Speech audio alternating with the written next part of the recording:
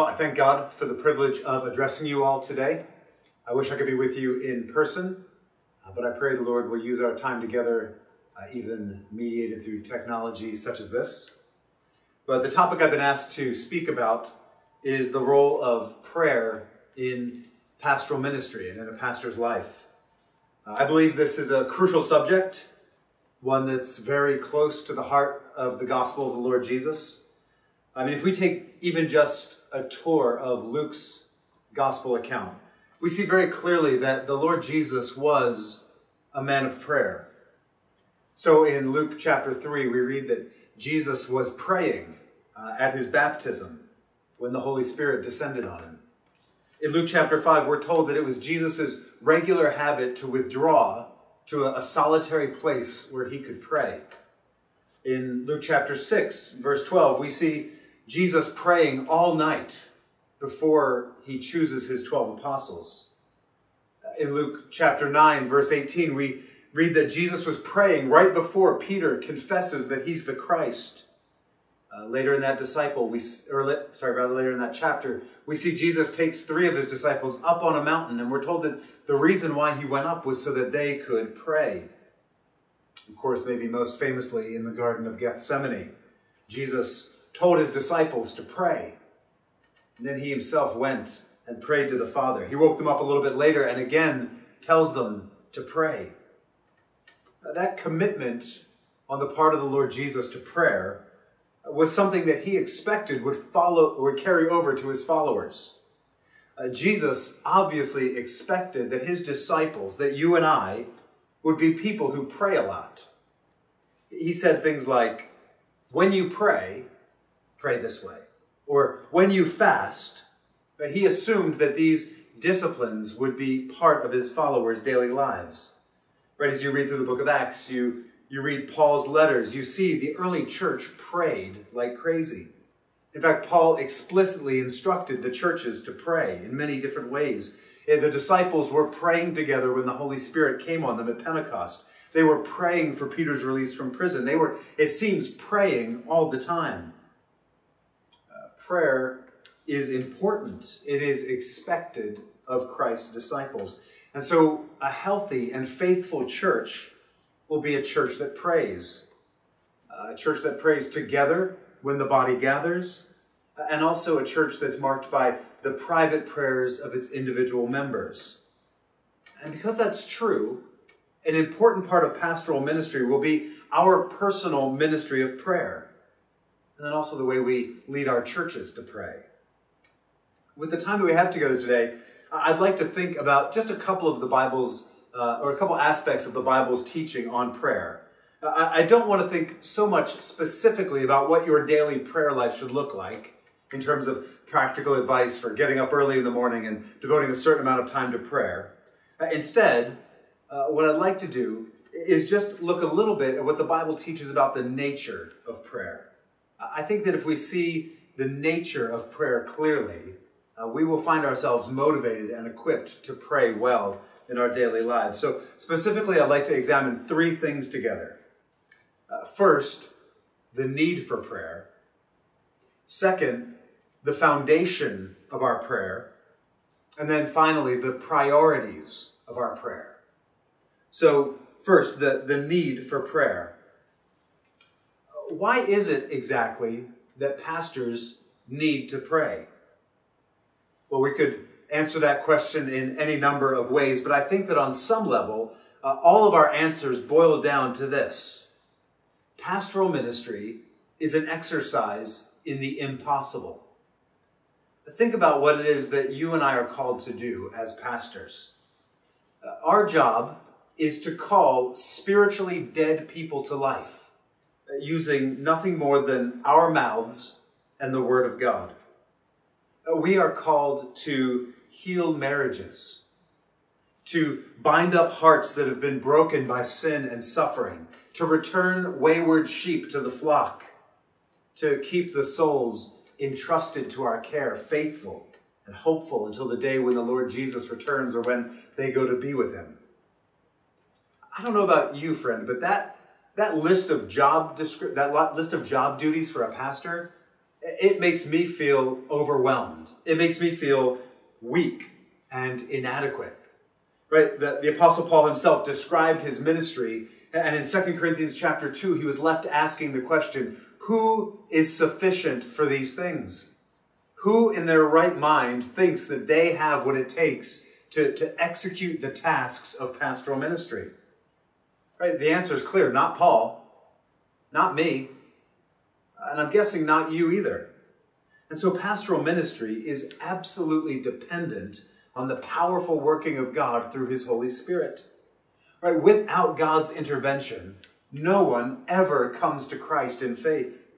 Without the work of the Holy Spirit, the preaching of God's word will just clang usefully off the ears of our hearers. It will just bang around and fall to the ground uselessly in our churches. It'll be unheard, unheeded, and unloved by our people. Right? Unless God sustains you and God protects you, you'll never be able to persevere in the ministry. You will burn out or give up or disqualify yourself. And so prayer is what we do when we realize how absolutely dependent we are on God for absolutely every part of our ministry. Right? And that's actually the point, isn't it? Do you realize that God could accomplish his purposes in our ministries without us praying? He doesn't need us to pray before he goes to work.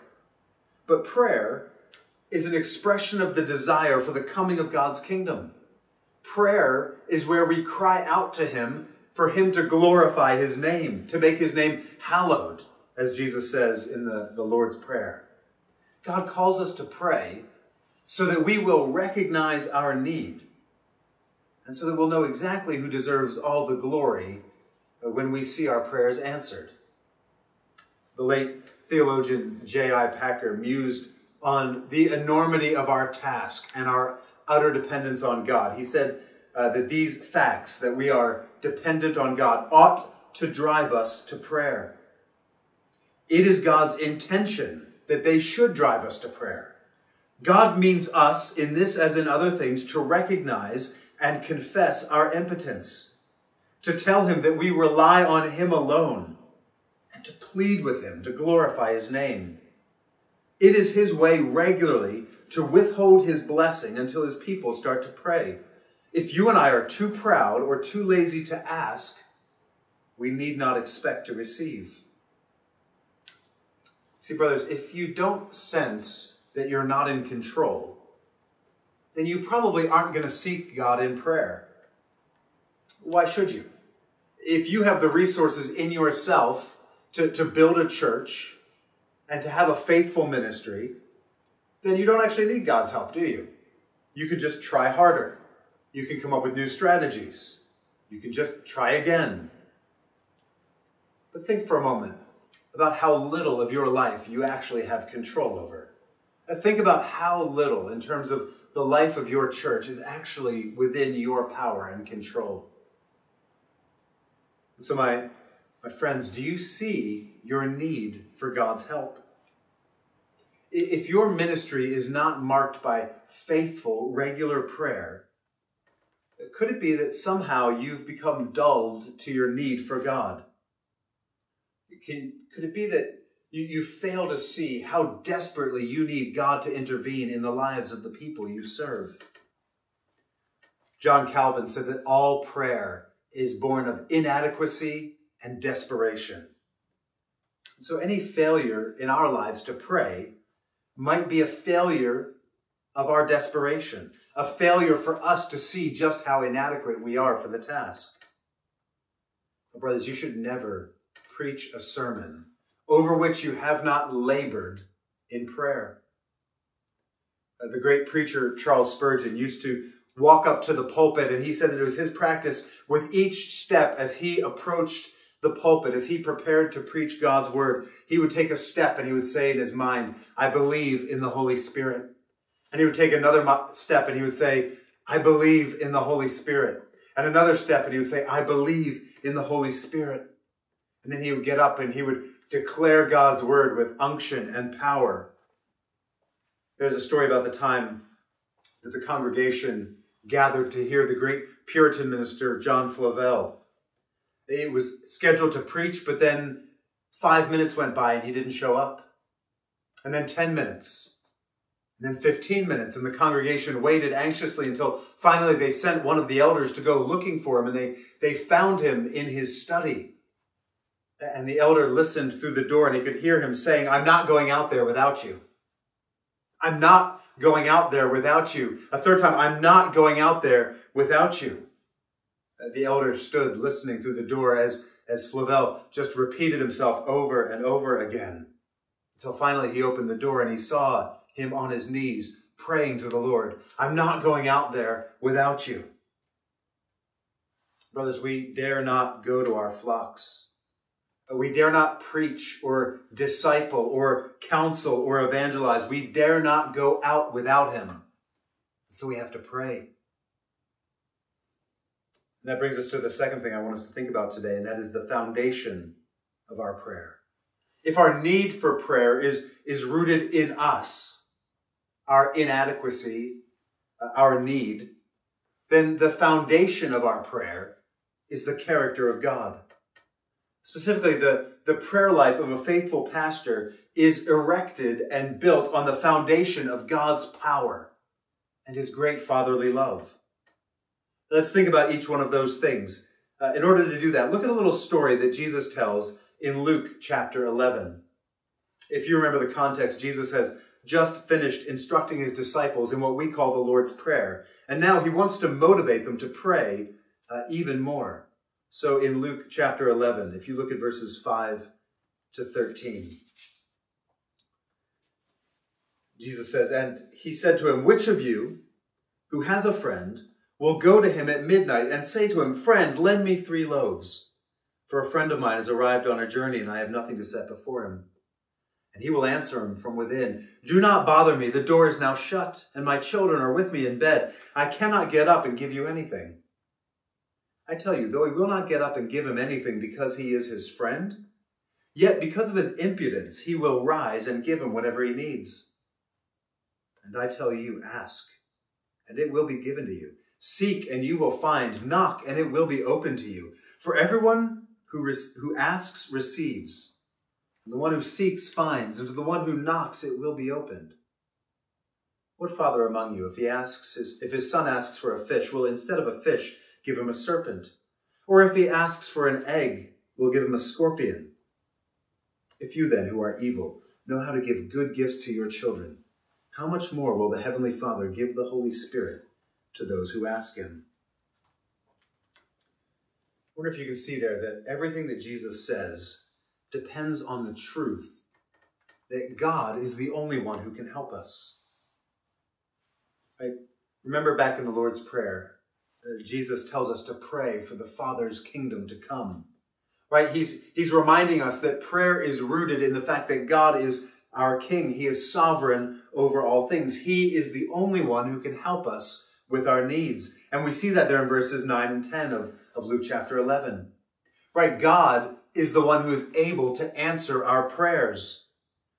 Right? He's powerful enough to do whatever he says. And so he invites us, ask, knock, seek, Jesus says there. It's an open invitation because we will never exhaust God's riches and his resources. We will never find something that's truly good that's beyond God's power. We're never going to run up against the limits of God's adequacy.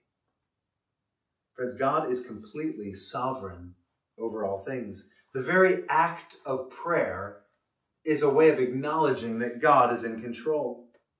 Right? You wouldn't pray to someone who didn't have the power to help you, right? You wouldn't ask me to bless your church and bring many people to Christ, right? I don't have that power. But God does.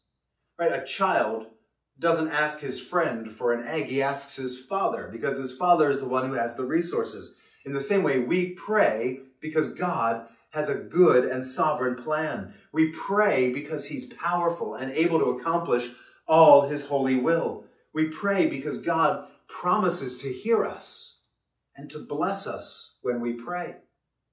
He doesn't always answer our prayers in the way that we think is best. Right? The fact is we don't know what's best. Otherwise, we would be God. But we go to God. We go to one who has all wisdom and all power, and we ask him to help us. So, brothers, I wonder if there's a situation in your life, in your ministry, that seems hopeless. I wonder if there are problems or even cares that you've simply stopped praying about. Or maybe you've never prayed about them to begin with. But you realize no matter how complicated, how difficult that situation seems, God does not lack the power to help you.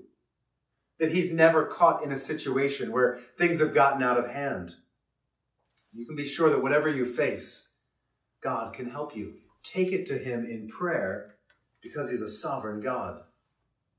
Right? Prayer is one of the ways that we pray that God's kingdom would come. When we pray for our friends to come to Christ. Right? When we pray that God would help me be rid of a sin that's sort of clinging closely in my life. When we pray that God would cause our churches to grow in love. Right? I'm praying in those situations for things that I can't necessarily do. But God can. I know God loves to do those things. God has a kingdom that he is extending. When I pray, I'm just getting on board with that plan, with that program. But if we understand God's power, if we understand that he has a good and gracious plan, we'll go to him boldly with all of our concerns and desires. God is sovereign. He is powerful. Otherwise, there'd be no point in praying to him. But there's something else about God that we have to believe if we're going to be faithful in prayer. And that is he's also our loving Heavenly Father. Right? Isn't that how Jesus teaches us to pray in the Lord's Prayer? Our Father, who's in heaven. That's significant. He doesn't teach us to pray to God primarily as our employer, even as our creator or king, though those things are certainly true. Jesus says that when we go to God in prayer, we are going to a Father who loves us. Right? Can you see how important that is? If God were all-powerful, but didn't love us, if he wasn't on our side, if he wasn't for us, but he was against us, if he was even just indifferent or distant, well, we'd never want to go to him. And so Jesus teaches us that he's our Father in heaven. That when we go to him, in the words of the little story that he tells there in Luke 11, we go to him like a son going to his dad to ask for some bread or an egg to eat. And this is why Jesus prayed so much. He, better than any other human being who's ever lived, understood what it meant to be a child of his heavenly Father, to be his son. Right, to encourage us to pray, Jesus tells that little story in Luke 11, 5-8 that we read a few moments ago. Right, it's not too hard to understand. Jesus asks basically about a situation that would have been common in those days. There were no hotels particularly. People would travel oftentimes in the evening because it was too hot during the day. There's no telephone or email. Communication was pretty much non-existent, and so it wasn't unheard of that a friend or a family member might show up at your door in the middle of the night. Right? You might not know they're coming. They're just there all of a sudden. And so this is a hospitality culture, this day and age that Jesus lived in. It was unheard of to refuse hospitality to someone who came to you. And so the guy in this parable has an unexpected late-night visitor. And the problem is he doesn't have any bread. His family has eaten everything. Bread was often baked just once in the day, and there's no way for this host to go just make more suddenly in the middle of the night. So Jesus imagines for us this little incident where a man knocks on his neighbor's door late at night. Right, the neighbor's already locked up, the family's in bed, and so Jesus asks, look, isn't that guy going to get up? And he's going to give his neighbor bread that he can give to his visitors. He's going to do that even though the guy's being rude, knocking on the door in the middle of the night. Now, he's not going to necessarily do it with love and good feelings, but he's going to do it because the guy was impudent enough to come knock on his door in the middle of the night. Now, here's the thing you have to understand if you're going to understand prayer. Jesus is not saying that God is like a grumpy neighbor that you have to wake up in the middle of the night to get bread from. No, what Jesus is saying is look, if you can go next door and your grumpy, tired neighbor will give you bread because you need it, because you asked for it. If in that situation you can count on your neighbor, even if he doesn't like you very much, he's going to get up and give you bread because you asked for it. If that's the case, then what Jesus is saying is, how much more will your heavenly Father, who loves you, who cares about you, who even sent his Son to die for you, how much more will he give you the things that you need when you ask him? Right, in verses 9 to 12 there of Luke 11, Jesus presses it even just a little bit further. He asks, who among you doesn't understand the love of a father? Fathers give good gifts to their children. Right? Kids don't have to worry about whether or not their dad is going to take care of them. Right? It's one of the great things about being a kid.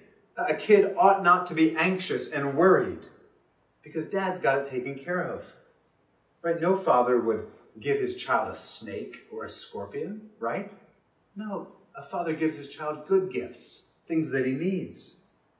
And so Jesus says again, look, if that's true of you, you sinful human beings, if you couldn't imagine a good father giving a bad gift to his son, how much more will your heavenly Father, your perfect heavenly Father, only ever give you good things?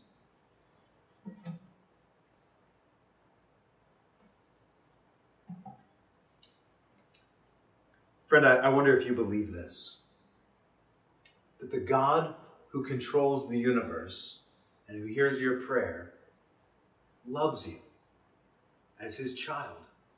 That God hears your prayer like a tender-hearted father hears his son's request for bread. Brothers, this is how we make sense of prayer. God doesn't always answer exactly according to our wishes. Right? Otherwise, we would be God. He would just be a genie in a bottle who carries out our commands. There are times when God doesn't give us what we're asking for because we don't know it, but we're really asking for a scorpion or a snake. And so our lovingly Father says, no, actually, that's not good for you, and I don't want you to have it. God may graciously not give us the things that we ask for. He might give us something that seems unpleasant, something that seems like a snake or a scorpion at the time. But you can be sure that it's good because he loves us. You can be sure that if you knew what God knew, and if you loved like God loved, you would do the very same thing. And so, Pastor, I wonder if you trust that God is your Father. When you think of God, do you think of him as your loving Heavenly Father, as one who's anxious to care for you and to meet your needs? Or do you actually walk around all day ministering to your people like an orphan, always worried about how you're going to provide for yourself and for your church? Well, friends, a Christian is one who has God as his Father. And Jesus says here that to have God as Father is to have a wonderful provision for everything you need. And so there's a wonderful invitation and a wonderful incentive to prayer. The Bible tells us over and over again that we who are in Christ are adopted children of the King. That the churches that we serve are full of adopted sons and daughters. In Ephesians chapter 1, starting in verse 4, it reminds us that in love, he predestined us to be adopted as his sons through Jesus Christ, in accordance with his pleasure and will, to the praise of his glorious grace. God's plan has always been to adopt us into his family. In Romans 8:15, we're told about the connection between our adoption and our prayers. It says there, you did not receive the spirit of slavery to fall back into fear, but you've received the spirit of adoption as sons, by whom we cry, Abba, Father. Friends, the reality of our adoption into God's family must inform the way that we pray. Jesus assumes here in Luke 11 that it will. Children go to their fathers in order to have their needs met. It's really not that complicated. Can you see the boldness and the confidence that we can have as we go to God in prayer? You can be sure that you are not annoying your Heavenly Father when you pray to him. He is not reluctant to hear you plead for the souls of the lost in your community. He is not reluctant to hear you plead for the holiness of your church. In fact, he insists on it. He graciously commands that we ask him for these things. The prayers of a pastor are built on the foundation of God's character, his sovereign power, and his fatherly love. And that brings us to the third thing for us to look at together, and that is the priorities of prayer. So we've seen the nature, or our need for prayer. Our need for prayer is rooted in our inadequacy. But we've seen the foundation of prayer, right, is built on the sovereignty and the love of God. But let's finish by thinking a little bit about the priorities that we ought to have in prayer. So I wonder what kinds of things you typically pray for. What prayer requests comprise your prayer life? But if we made a transcript of all the things about which you most frequently pray, what will we conclude about what's most important to you? What it is that you truly care about? What it is that is your priority? Do you pray mostly about health and healing from disease? Do you pray mostly about the provision of money and daily necessities? Do you pray most passionately about the addition of people to your church, or protection from your enemies, or deliverance from besetting woes and temptations? But those are all good things to pray for. And we see examples in the Bible of people praying for all of those kinds of things. But those shouldn't be the only kinds of things we pray for. We might actually get some insight into the prayer life of a pastor by looking at the Apostle Paul in his letter to the church at Ephesus. Paul, actually quite frequently in his letters, if you notice, as you're reading through Paul's letters, notice this. He often tells the church how it is that he's praying for them. Paul tells these churches that he loves so dearly. He communicates to them how it is that he's praying for them. And he does this very frequently. I just want to look with you, with the time that we have, at just one example in particular that Paul records for us. You could look in Thessalonians, Philippians, there's a lot of examples. Ephesians chapter 3, you'll see all sorts of different prayers that Paul writes down to let the church know how he's praying. But I want to look at Ephesians chapter 1, starting in verse 15 and going to verse 23. I think here we'll see some priorities that ought to shape a pastor's prayer life. So earlier in Ephesians 1, Paul meditates on the innumerable blessings that all believers have received in Christ. And he says, for this reason, in verse 15, because I've heard of your faith in the Lord Jesus and your love towards all the saints, I do not cease to give thanks for you, remembering you in my prayers, that the God of our Lord Jesus Christ, the Father of glory, may give you a spirit of wisdom and of revelation in the knowledge of him, having the eyes of your heart enlightened, that you may know what is the hope to which he's called you, what are the riches of his glorious inheritance in the saints, and what is his innumerable greatness of his power toward us who believe, according to the working of his great might that he worked in Christ, when he raised him from the dead and seated him at his right hand in the heavenly places, far above all rule and authority and power and dominion, and above every name that is named, not only in this age, but also in the one to come. He put all things under his feet and gave him as head over all things to the church, which is his body, the fullness of him who fills all in all. Well, there's a lot we could say, and Paul says lots of wonderful things about the Lord here, but just notice what it is that he asks the Lord for. There in verse 17, he says that he asks that the Father would give the Spirit to the church. And notice that there he prays that the God of our Lord Jesus Christ, the Father of glory, may give you a spirit of wisdom and of revelation in the knowledge of him. Now, why does Paul want God to particularly pour out his Spirit on the church at Ephesus? What end does Paul have in mind? Does he really want them to speak in tongues? Does he desperately want them to be able to perform dramatic miracles? Well, it says there in verse 17 that he wants the Ephesians to have an experience of the Holy Spirit that will help them to know God better. He asks God to give them a spirit of wisdom and revelation in the knowledge of him. Some translations say, so that you may know him better. Right? Paul wants the church to know God more. Friends, that's because one of the most important things in all the world is for a Christian to know his or her God. And many of the people in our churches are going to be tempted to settle for so much less than that. See, people settle for just having the vaguest sense of who God is and how he relates to him. People settle for knowing just quite a lot about God. Many Christians could teach a theology class or write a doctoral dissertation on the attributes of God, but that's not what Paul's praying for here. He's not praying that the church would know more about God, right? Because just knowing a lot about God doesn't mean you actually know him.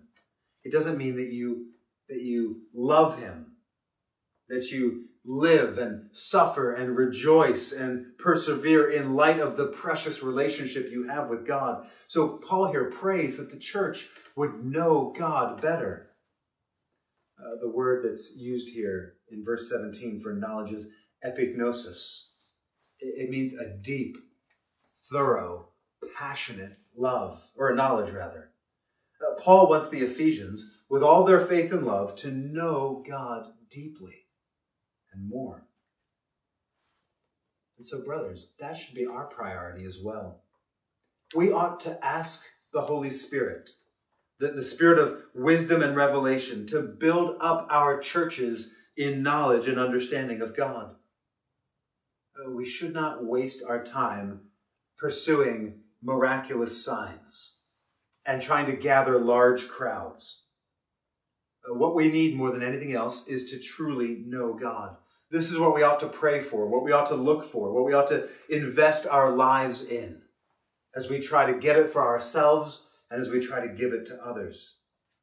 But it's not just a vague knowledge of God in the abstract that Paul's interested in there. No, he's praying that they would have knowledge. And then in verse 18, he prays that same prayer just in another way. He prays that their eyes might be enlightened. In verse 18, the eyes of your hearts being enlightened, that you may know the hope to which he's called you. Right? Specifically, Paul wants them to see three things here. First, we see that Paul wants the eyes of their hearts to be enlightened. He wants their minds to be illuminated. He wants them to see something they can't see. And he tells us here three things. The first thing is that they would see the hope to which the Father has called them. You see there in verse 18, having the eyes of your hearts enlightened, that you may know what is the hope to which he's called you. Paul wants them to see their hope. We sometimes think of hope as something that is uncertain, right? A desire for something that we can't be sure of. But for the Christian, our hope is rooted in something that is rock solid. Our hope is not just wishful thinking, but it is rooted, Paul says, in our election from before the foundation of the world. It is sealed in us by the Holy Spirit, who's the down payment of the future blessing that we will surely receive. God has called us, and for that reason we have hope that we will go to be with him in heaven, that we will see God one day and finally be free from sin and death forever.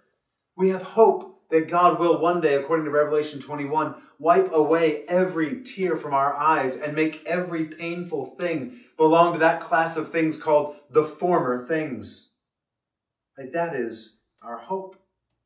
That is what we have when we have the Lord Jesus Christ. According to 1 Peter 1:3, this is a living hope. According to Titus 2:12, it is a blessed hope. According to Hebrews 6:11, it is a sure hope. And brothers, this hope makes all the difference. Right? We live in a world where we don't think about the future very often. And we don't think about eternity very much. But our hope is the key to the Christian life. Our confidence about our future is what gives us strength to persevere and endure and to keep going in ministry.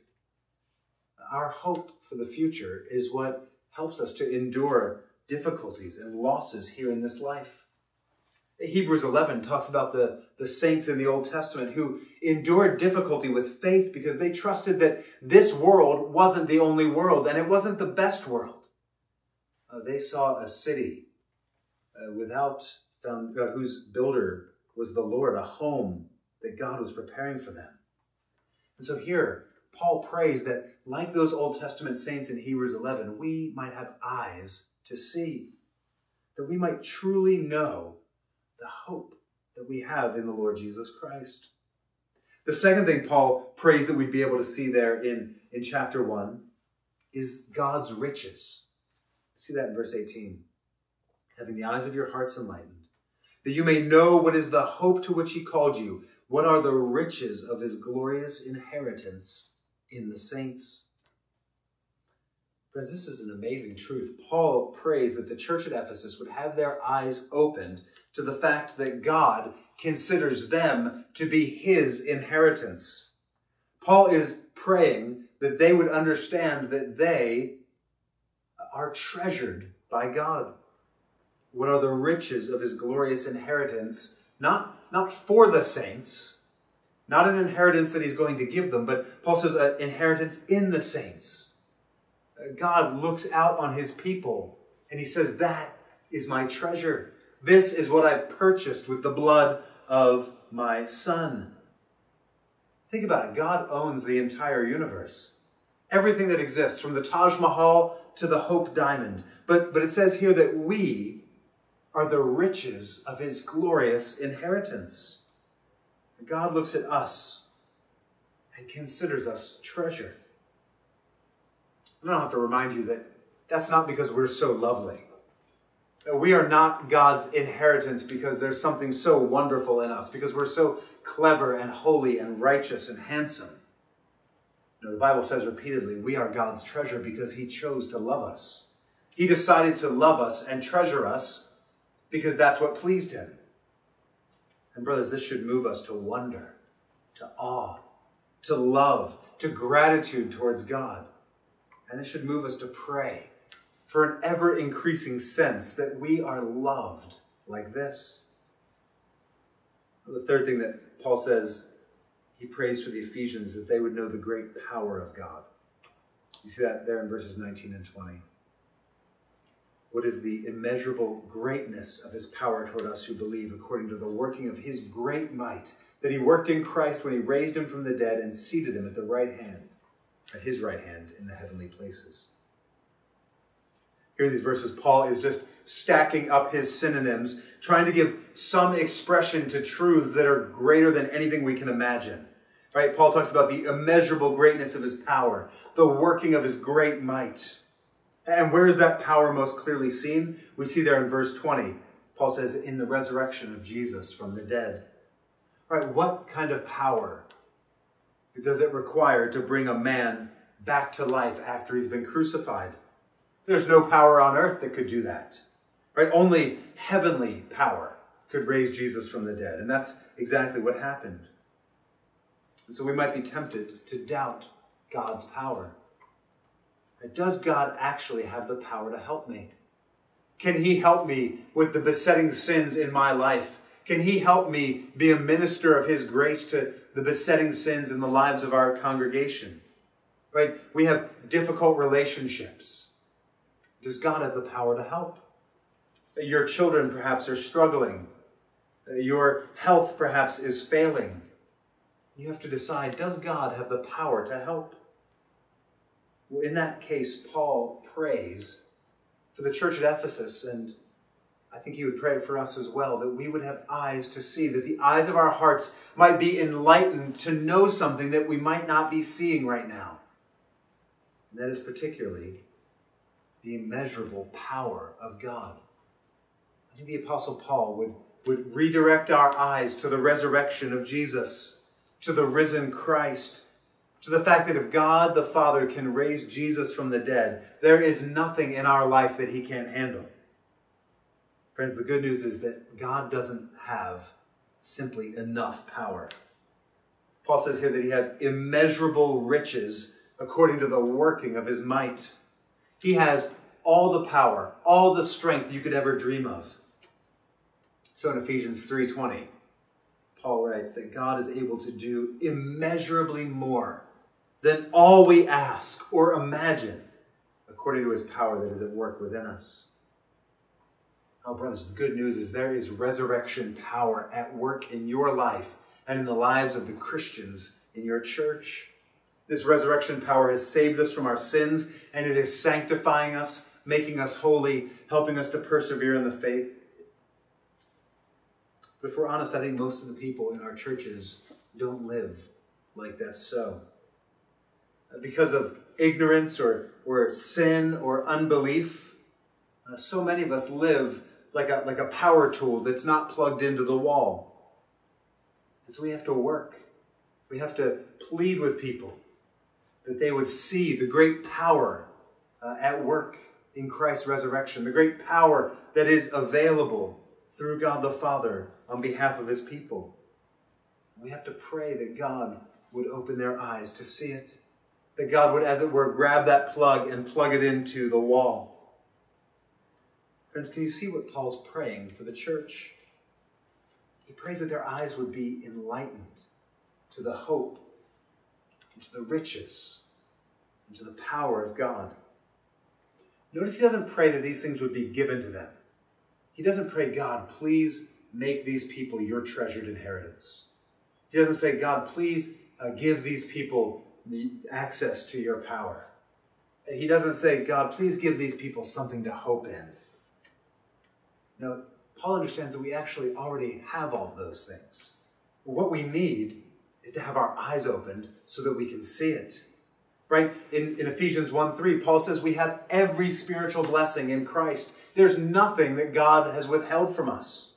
We have hope. We have an inheritance in heaven. We are God's treasure. We have God's power working on our behalf. Pastor, your church already has all of those things. You don't have to pray that God would do that for you. You have to pray that God would open the eyes of your heart and the eyes of the hearts of your people to see the truth and reality of it. We have every spiritual blessing. We have the resurrection power of God. All there is for us to see it. What our people need more than anything else are eyes that can perceive it. As we conclude, just think about a problem in your church right now. A situation that seems like it could never possibly end well. A situation where your pastoral capacities are being stretched far beyond your abilities. Pastor, I wonder if you could begin to pray, along with Paul, that these people, if they are indeed in Christ, that these people would begin to see the great love that God has for them. That they would more fully comprehend and delight in the hope, the unshakable hope that they have in Christ. That they would see the incredible power that they have in God at their service to change, to shape them, to give them affections for Christ. Pastor, could you begin to pray for yourself? That God would help you to shepherd the flock that he's given to you. And that you could see them the way that God sees them. That you could see yourself this way. God has promised to be there for you with everything you need because he loves you in Christ. Pray that God would give you and your people new eyes. Pray along with Paul that your eyes would be enlightened so that you can see all that he has for you in Christ. My brothers, pastoral ministry is hard work. We are inadequate for the task, but we have a God who is able to do far more than all we ask and imagine. And that God loves us very much in Christ. And so we should pray to him. And let's do that together now. Let's pray. Our Father in heaven, we delight in being your children. We delight that we can come before you even now, not concerned that we will be turned away, not concerned that you're disinterested in hearing us. Father, it gives such joy to our hearts to come before you knowing that you love us, knowing that you have all power, to do all that we need, and that you won't withhold from us any good thing. And so, Father, you've told us to ask, and so we ask. You've told us to knock, and so we are knocking right now. Would you help us by your Holy Spirit? Would you open the eyes of our hearts so that we might understand more fully your incredible power, your magnificent love for us, the great hope that we have. We pray that you would shape our pastoral ministries by those things. We pray that we would be pastors who lead their churches in prayer and by prayer. We pray that you would wean us off self-dependence and self-reliance. We pray that you'd show us our inadequacy and your sufficiency so that we might go often to you in prayer. We pray that you would do more than everything we can ask and imagine in our churches through us for the glory of Christ, in whose name we pray. Amen. Amen, brothers.